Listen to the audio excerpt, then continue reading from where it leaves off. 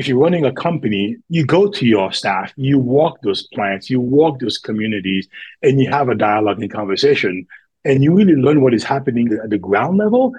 That I believe will always inform how you think about the overarching strategy.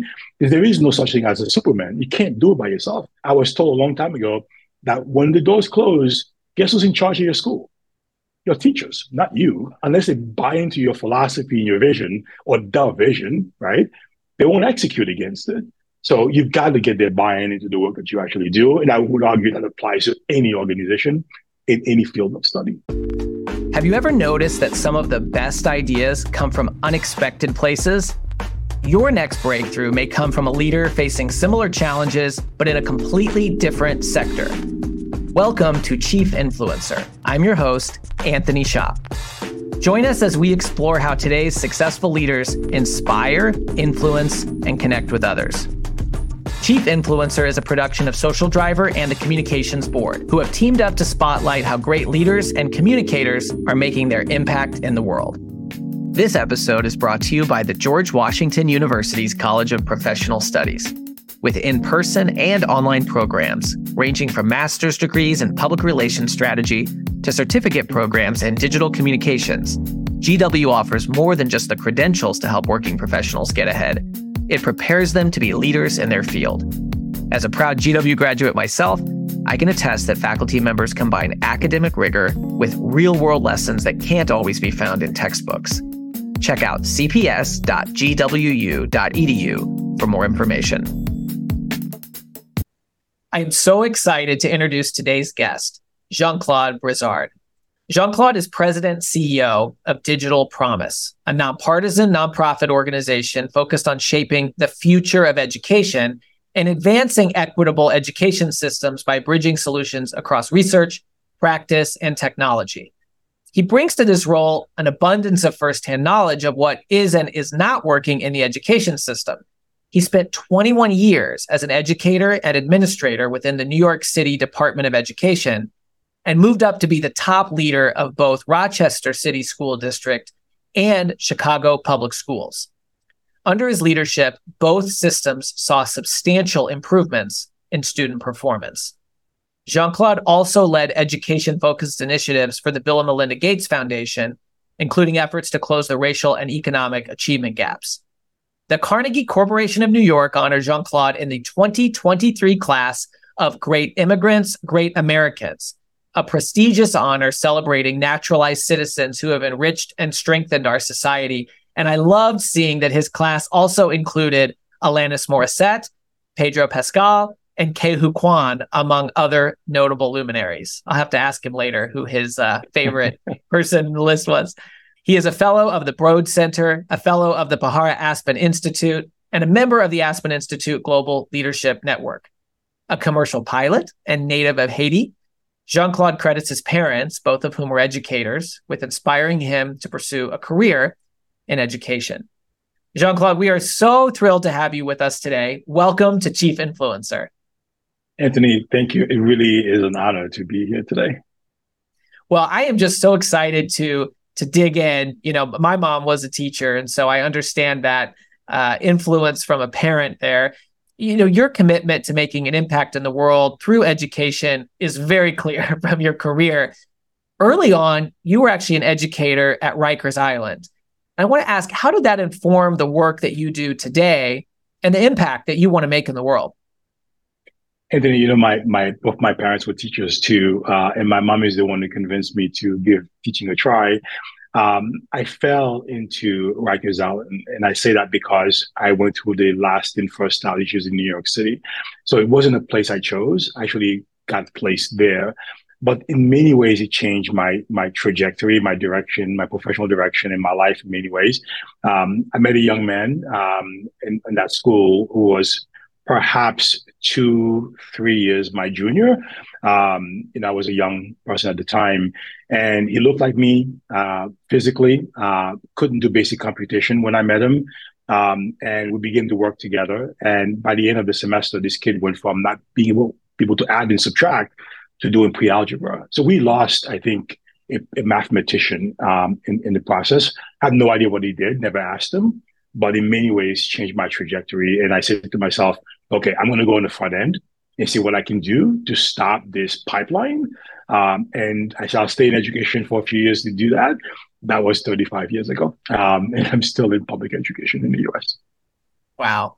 It must have felt pretty incredible to see somebody make such progress in such a short amount of time working with him. Can you tell me more about that? Oh, absolutely. The way I met him, I was assigned to this class, about 15 boys, right? Age under 18. And when I first walked into the class, a bunch of kids grabbed chairs and surrounded me and said to me, we're going to take this guy out. And when I grabbed the chair too, I said, okay, you'll take me out, but I get at least one of you. And they realized I wasn't scared, and all the chairs went back down. They all sat down. They were testing me to see if I was genuine, frankly, in trying to educate them. But the one kid that never stood up was this young man. So I gravitated toward him and I asked him why he didn't. He goes, I'm not into that kind of stuff. So we began to talk, and then we began to do work together, basic computation over and over again.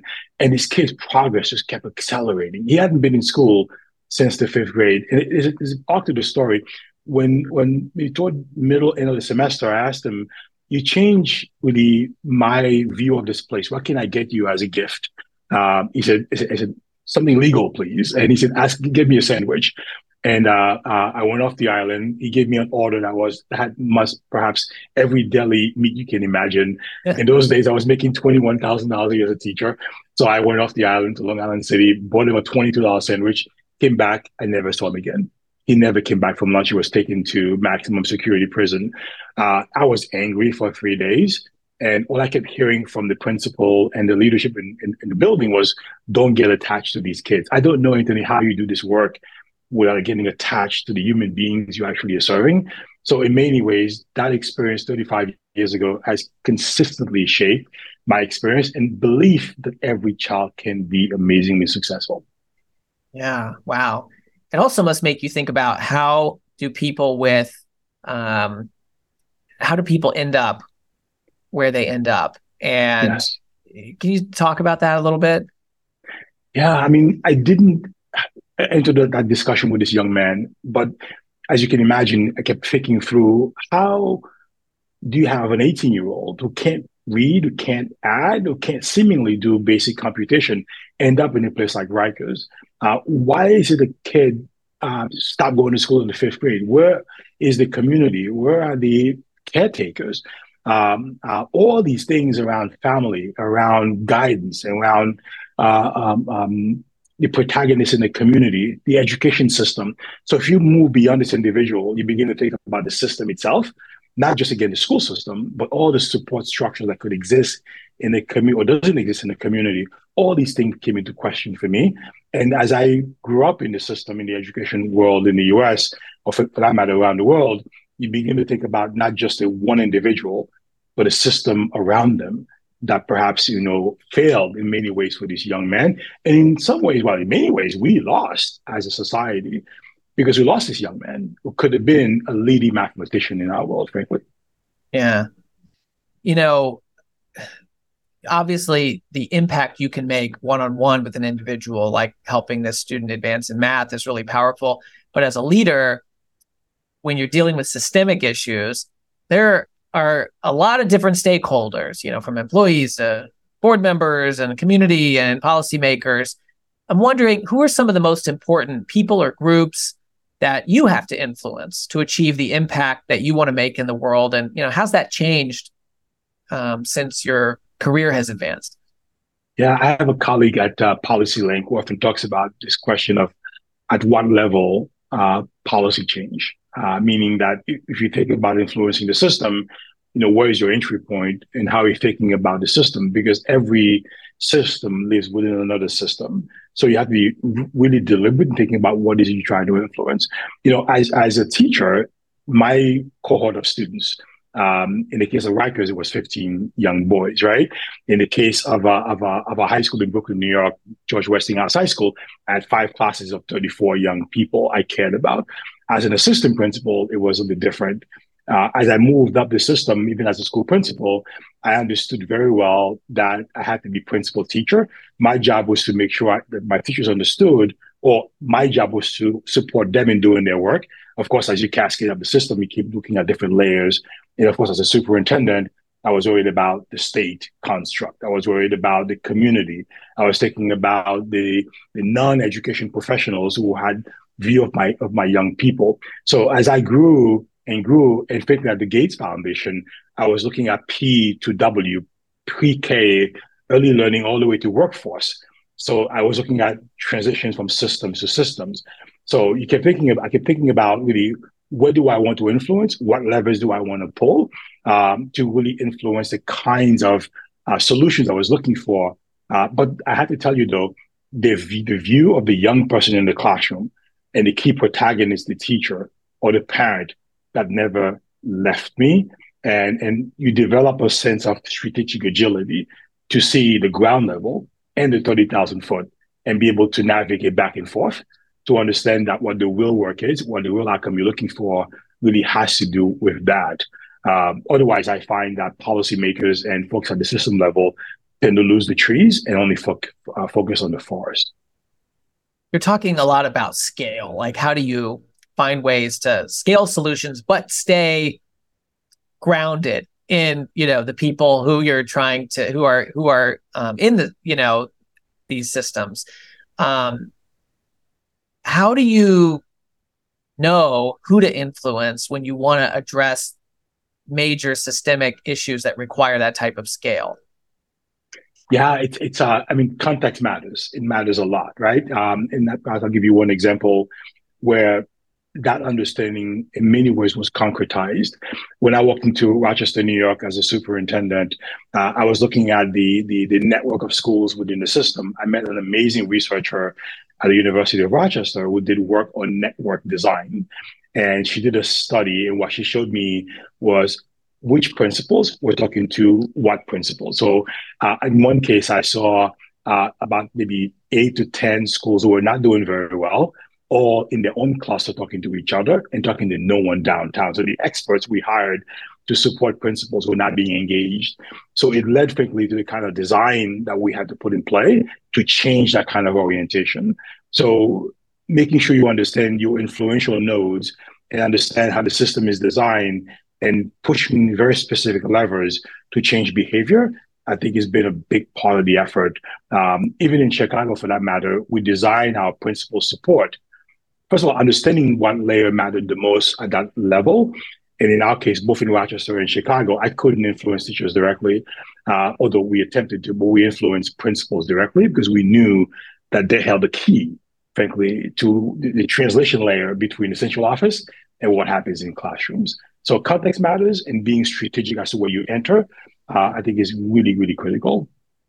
I love this idea of nodes that you're talking about. How do you find those nodes that are going to influence others so that you can focus your efforts as a leader on reaching and identifying first, and then reaching and influencing those nodes? Can you give me some examples of what that has looked like in your career and what that does look like now?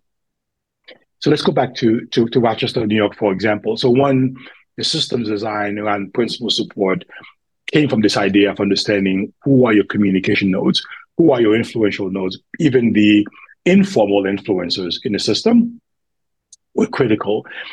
But one very specific example that may not have to do with principals, I remembered very clearly getting a call from the police chief and saying that there are allegedly 2 guns in the cafeteria of my largest high school in the city. So my deputy and I rushed to the school, and we got there. There was about maybe 200, 300 kids in the cafeteria.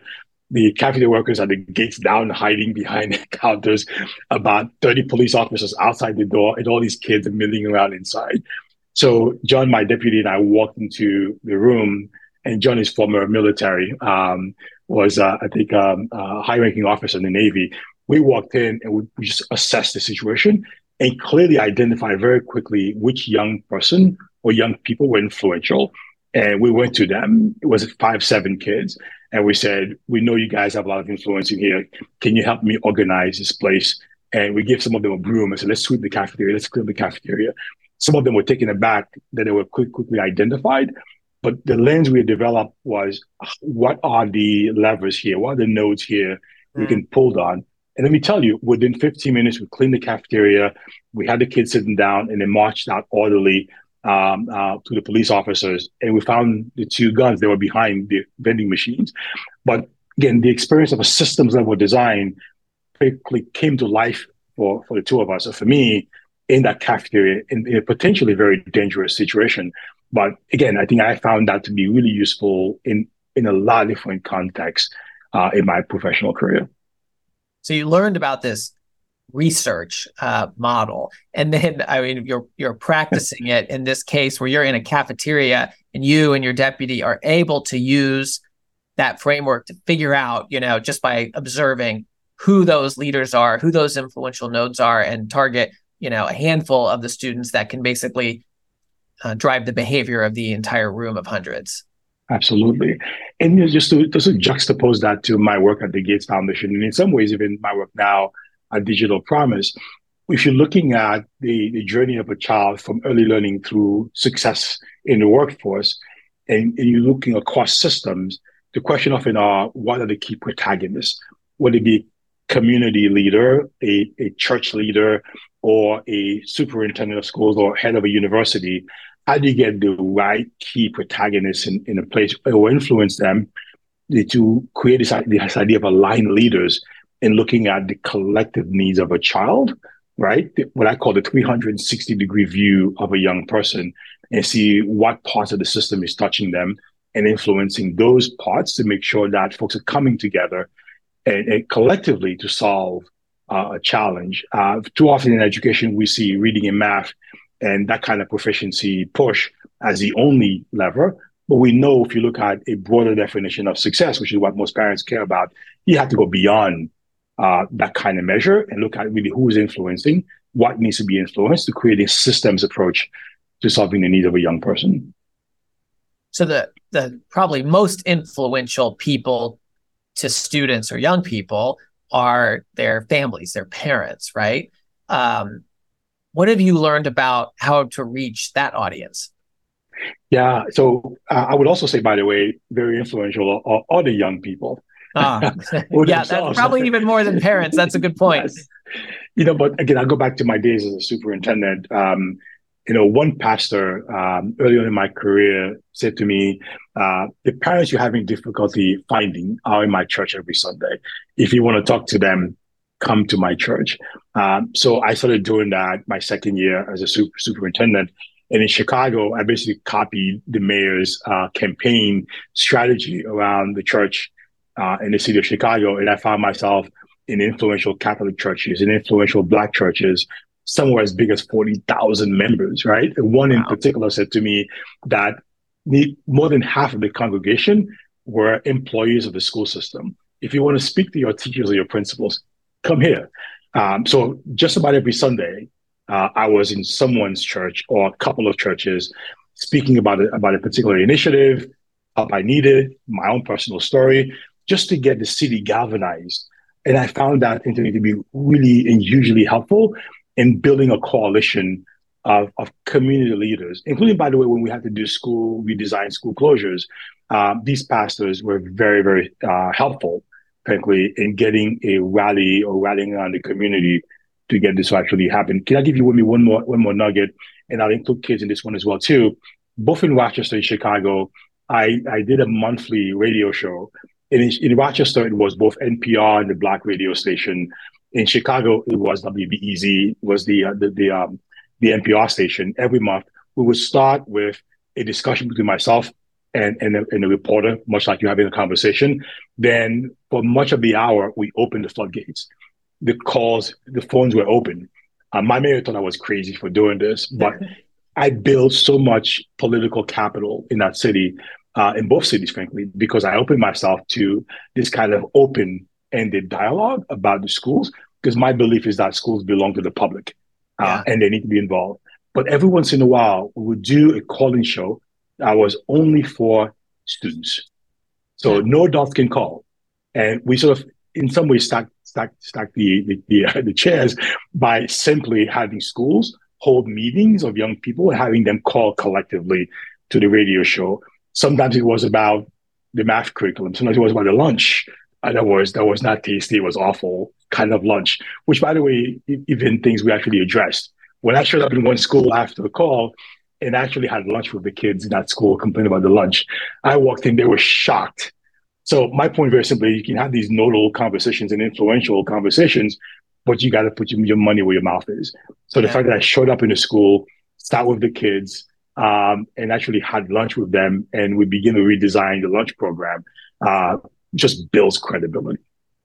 Well, it's such a powerful reminder to leaders, right? That one, sometimes, you got to go where your people are. And like you gave the example of the pastor and going to the churches, if you want to influence people, not only is it effective to go where they are because you may not, they may not come to you, but it also says something about you as a leader that I'm willing to come to your place rather than have you come to mine.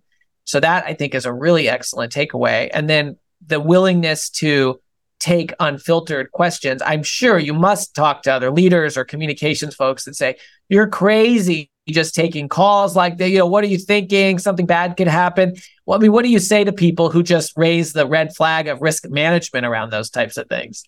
Yeah, I don't know how else you are successful, both in terms of doing it with your own employees, your own staff, and and if you're a more public organization, doing it with the public. I watch politicians hold these town halls all of the time. I mean, they do it. And I'm sure there's a bit of anxiety, a pit in your stomach as you walk into a room and you may face an angry crowd or whatever it may be.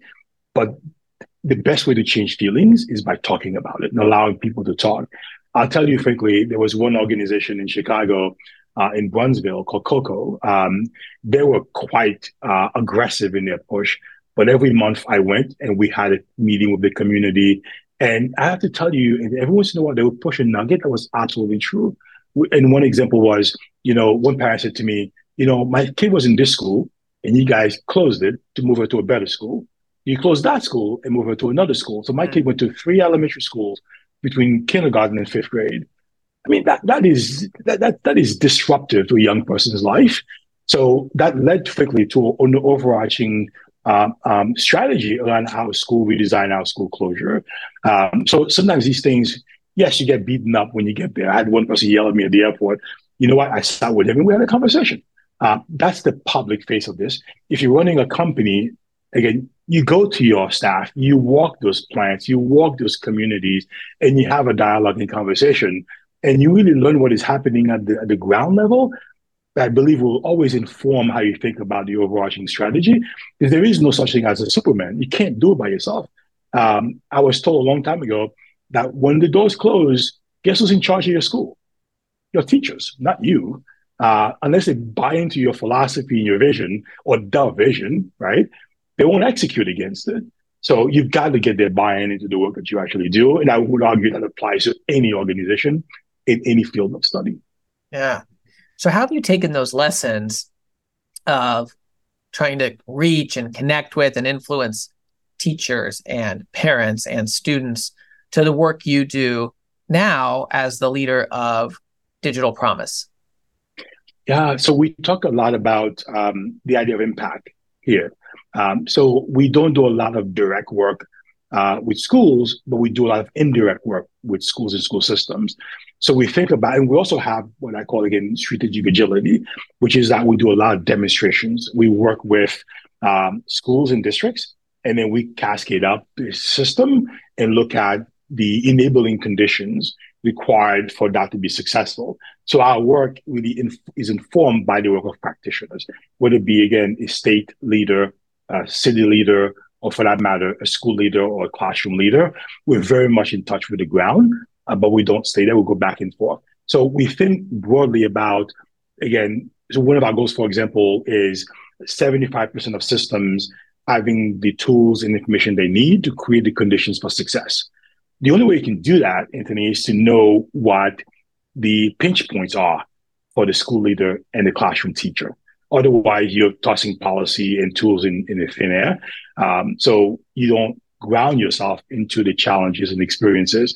We even have this thing called the challenge map, where we look at again, crowdsource from practitioners what are the research questions and challenges they're facing.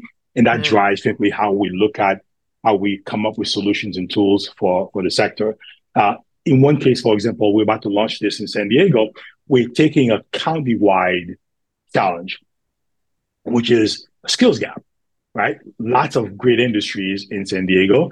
And the question is, are the young people who grow up there partaking in the economic vitality of that region? And then how do we come up with a solution?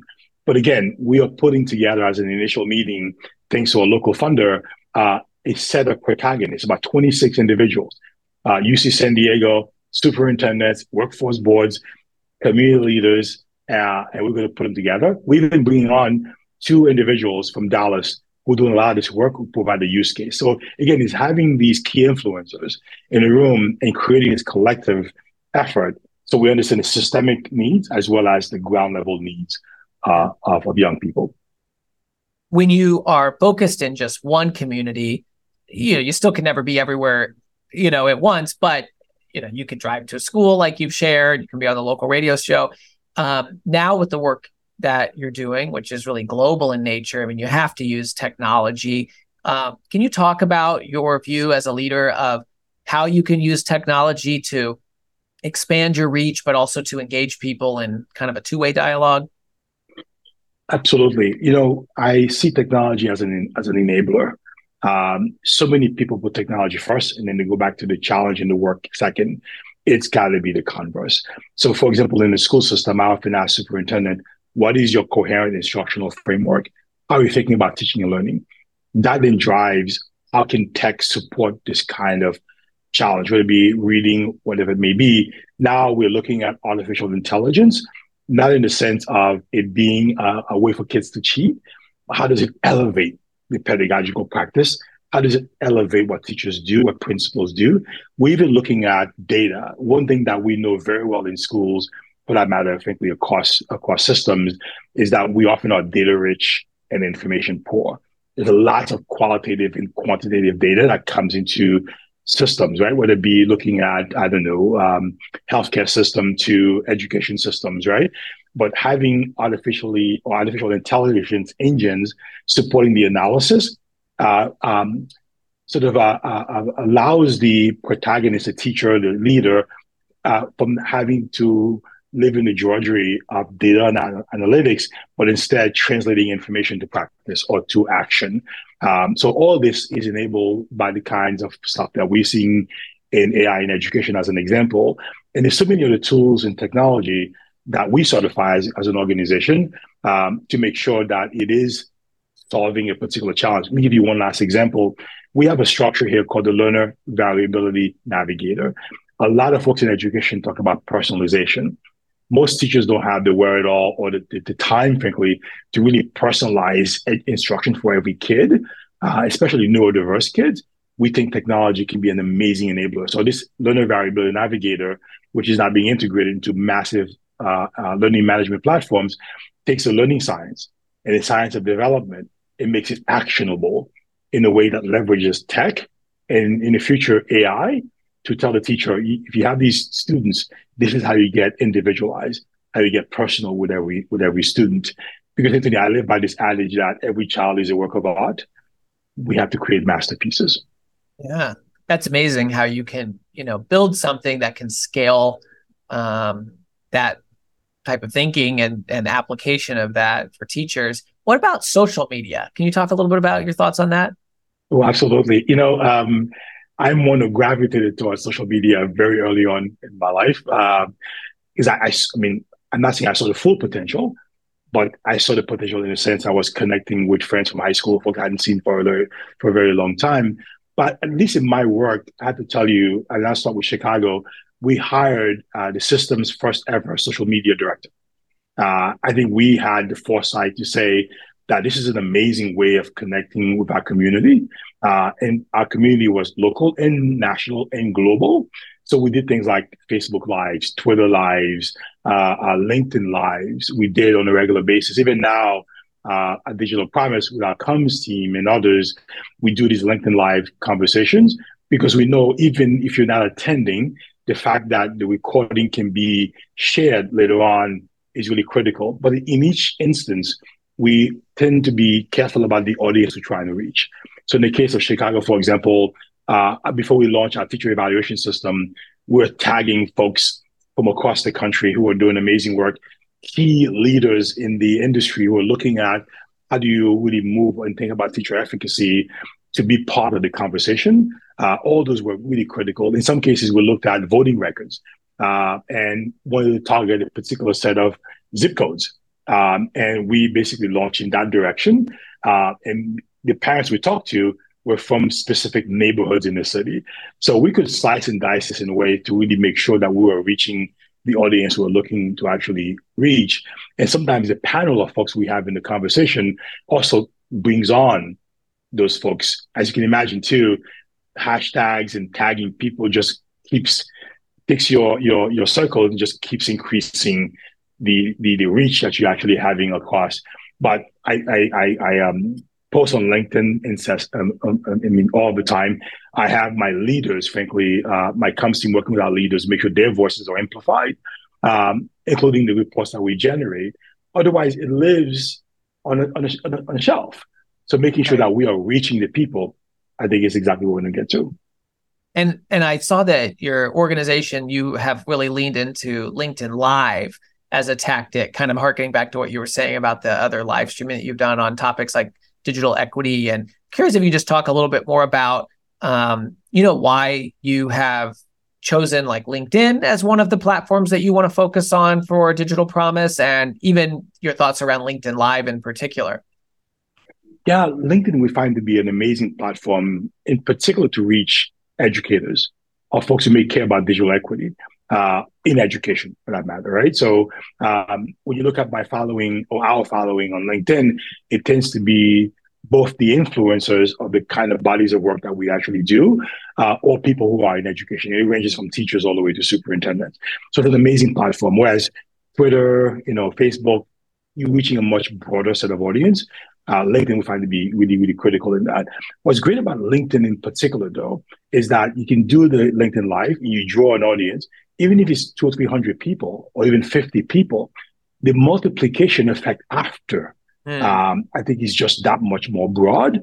And we can reach thousands of people, even in sharing the links, done so, frankly, from the kind of expertise that we've gotten from folks like you and others who are teaching us how to do that really, really, really well. And again, not just the CEO, but making sure this is cascading across the organization. And they are, again, tools of the trade that we've learned in really leveraging a much broader audience through LinkedIn. Yeah, I mean, I often say, leaders, what do you do with CNN calls, right? Of course, you send a person, you can't send your logo, but a lot of organizations, when it comes to LinkedIn, they just send their logo and they don't think about investing in their people. And so it's pretty great that not only are you focused on your presence, but you're investing in the presence of other leaders at your organization who are experts and thought leaders, because they have their own networks, they have their own connections, and people trust people. So it really makes a difference when you get the message out, and you can obviously see it in terms of Digital Promises growth and the partners that you're establishing all over the place and the work that you're doing. So it's hope folks will look at your profile and Digital Promises profile as part of that. Just check out what you're doing there. Thank you. So one last layer to this, which is I think about LinkedIn too, is that you get the kind of professional audience that you're looking for in education, which is absolutely terrific and supportive. And even when we have these convenings, and we do quite a bit of it, we always encourage people to post on LinkedIn because, again, the multiplication effort and the fact that colleagues see, perhaps who may not be part of our congregations, right, to see what we do across different teams within the organization. Yeah. I want to kind of I think this kind of builds on our talk of social media and like sort of the importance of the personal brand. But today it's impossible, I'd say, for a leader to keep their professional brand and their personal brand completely separate. I mean, this has gotten so intertwined, and it can be really powerful when you bring a story and a life experience to the work you're doing, like you've shared. can you tell us more about how your own story as an immigrant from Haiti has, not only influenced your work, but helped you influence others? Yeah, it's a great question. I have a colleague here who often says that I don't know how to separate my personal from my professional life. I would argue I'm in the same boat. I'm married to an individual who is also an educator. So sometimes we go to dinner, all we talk about is education in the US or around the world for that matter. But what's really important is that I think when you do it and you do it in a way that's genuine, you build even more credibility because this is not a job. It's heart and head that comes together and really caring about the future of a nation, the future of a society, and you're working really hard to actually make it happen. That kind of genuineness shows up when you bring your personal story and your personal narrative, frankly, to the work you actually are doing. But being an immigrant, even though I spent early years in Haiti, 11 years, and I helped launch a program called Teach for Haiti, or say for Haiti, Teach for Haiti, translated directly. What that has given me is a view of the global both assets and challenges we have in education. And so often Americans in America, we think we are unique in the challenge. It is so much more common. We have so much more in common than different. I attend this thing annually called the Education World Forum in London. About 120 nations are represented, the Minister of Education. And when you listen to Malaysia and you listen to South Africa or Nigeria or Uruguay, you begin to understand that we are in this together and there are lessons to be learned across. So this, I think, the fact that I'm an immigrant has allowed me to think beyond just the US experience. Let me add one more layer, perhaps, which might be really important too, around context and narrative.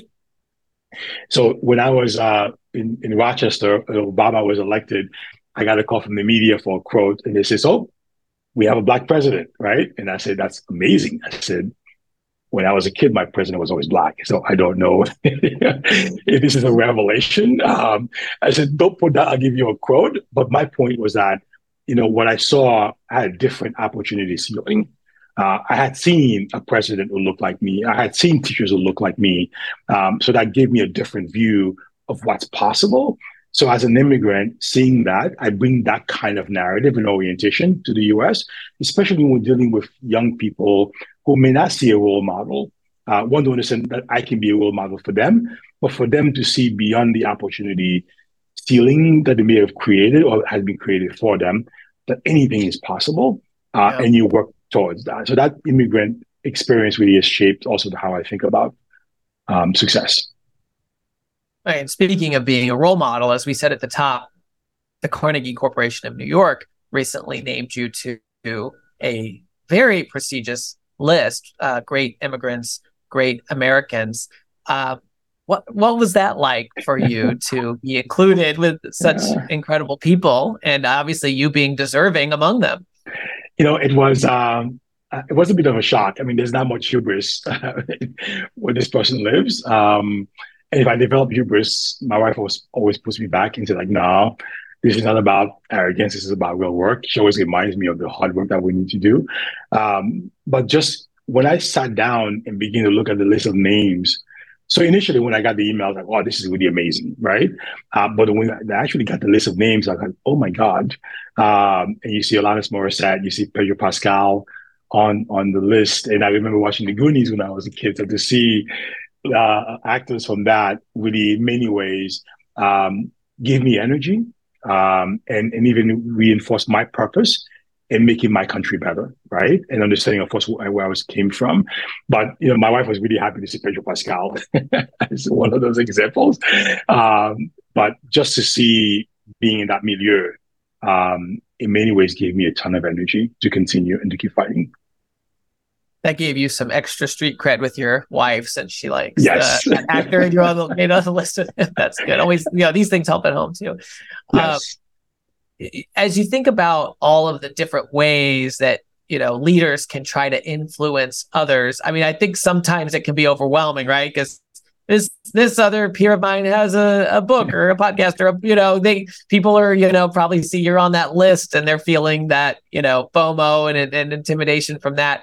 I know that you've used a framework from good to great to try to think about where does one focus their efforts? How do you focus your efforts to make sure that with our limited time and energy, we can, put our energies in the right places? Can you talk a little bit about that? Yeah, I mean, it's the hedgehog concept within Good to Great, which I found to be really an important part of that book. So many people try to boil the ocean, and try to be all things to everybody. None of us, again, are Superman or Superwoman. We can't do this by ourselves. And when I was as a superintendent, my mentor at the time said to me, "This is a relay race that you're going to start, and someone else will pick up and continue. Make sure you understand that and do that." The second thing, even within Digital Promise, within this nonprofit world that we are in, and watching the massive elephant of both assets and challenges we need to solve, there is always this, and I've watched nonprofit leaders try to do this. There's this orientation, I got to solve it. None of us can solve it, right? So to think about where you fit within that context construct, and how you can partner with others in doing this, how you can influence like-minded organizations and leaders in collecting or coalescing initiatives together. Because I'll tell you, even in my work when I was at the Gates Foundation, I watched this happen in places like Dallas and Tacoma, Washington. In Tacoma, there are 350 nonprofits pulled together by a group called Graduate Tacoma to solve a challenge around getting kids to post-secondary institutions. Right in Dallas, it started out with as an early learning challenge, but they quickly came to understand this is an economic mobility challenge. How do we rally community together and pulling in the same direction? But again, collective effort is something I've come to really believe in. But to understand what is your hedgehog, what do you do well, what is your piece of the puzzle, and how can you influence perhaps other pieces of the puzzle? But you have to understand what you do really, really well and do it damn well. Then you can really begin to work with others in solving a collective challenge. Yeah, I think finding that zone is such an important thing for leaders to hone in. I want to ask, as we sort of wrap up here, a lot of chief influencers tell us that they get inspiration not only from their direct industry peers, but from unexpected places. And I'm wondering if you can share where some of the places, maybe outside of the usual suspects like other superintendents or nonprofit leaders, where you found inspiration for the work that you do. Yeah, I'll come back to my Rikers Island story in a second, but I tend to look for leaders who have that kind of mindset, who have both the intelligence and, more importantly, the emotional intelligence to do the work. You can tell when someone really has really good EQ, and I try to listen to what they do, whether it be in a podcast or reading a book or an article or even listening to them live. All these things come back to me, and I found that, frankly, in presidents, in governors. I have found that in industry leaders, right? I'm always fascinated by Reed Hastings in a Netflix story. You don't have to love Reed Hastings, but how he's been able to wax and wane and grow and morph, right, as it becomes more successful. Even Reid Hoffman in building up LinkedIn, for example, you listen to the stories. I've met both of them, and they've been my moderators when I was at the Aspen Institute.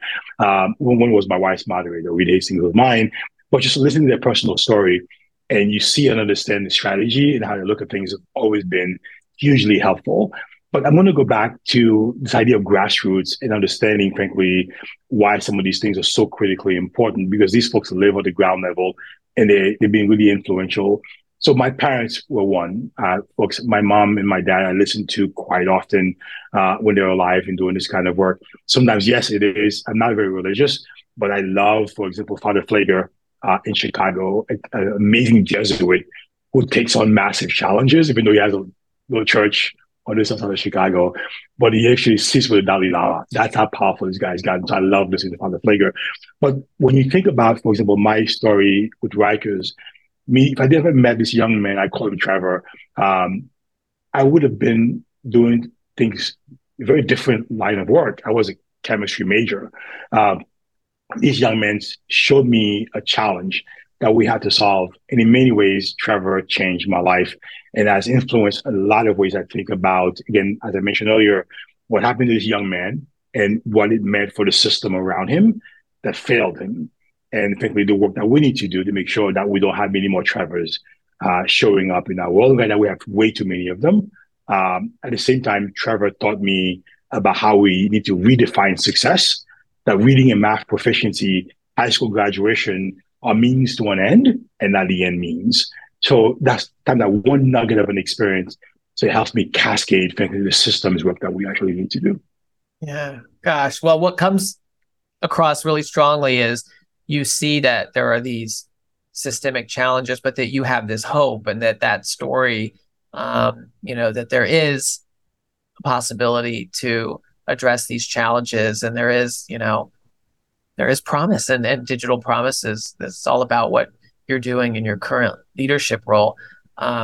Jean-Claude, for folks who want to follow more of what you are doing, they can go to digitalpromise.org or follow the organization on LinkedIn or any of the socials. They can follow you on LinkedIn, Jean-Claude Brizard, and any other place that we should be paying attention. Yeah, I mean, so LinkedIn, I think, is primary. I use that more than anything else. It's a great way to know what is happening within Digital Promise and what we actually are doing. And I think we are a great entry point to the kinds of overall, both local and national and global challenges, and thinking the assets that we see in education. So amazing entry point. Please ping us. We'll be happy to engage you in conversation. Wonderful. Thank you so much for sharing your story with us today, and congratulations on your recognition as a chief influencer. Thank you, Anthony. It's been a real pleasure. Thank you for joining us for another episode of Chief Influencer, a production of Social Driver and the Communications Board. If you know a leader who should be featured as a chief influencer, please nominate them at chiefinfluencer.org. For show notes and more, visit us at chiefinfluencer.org or follow Chief Influencer on LinkedIn. Until next time,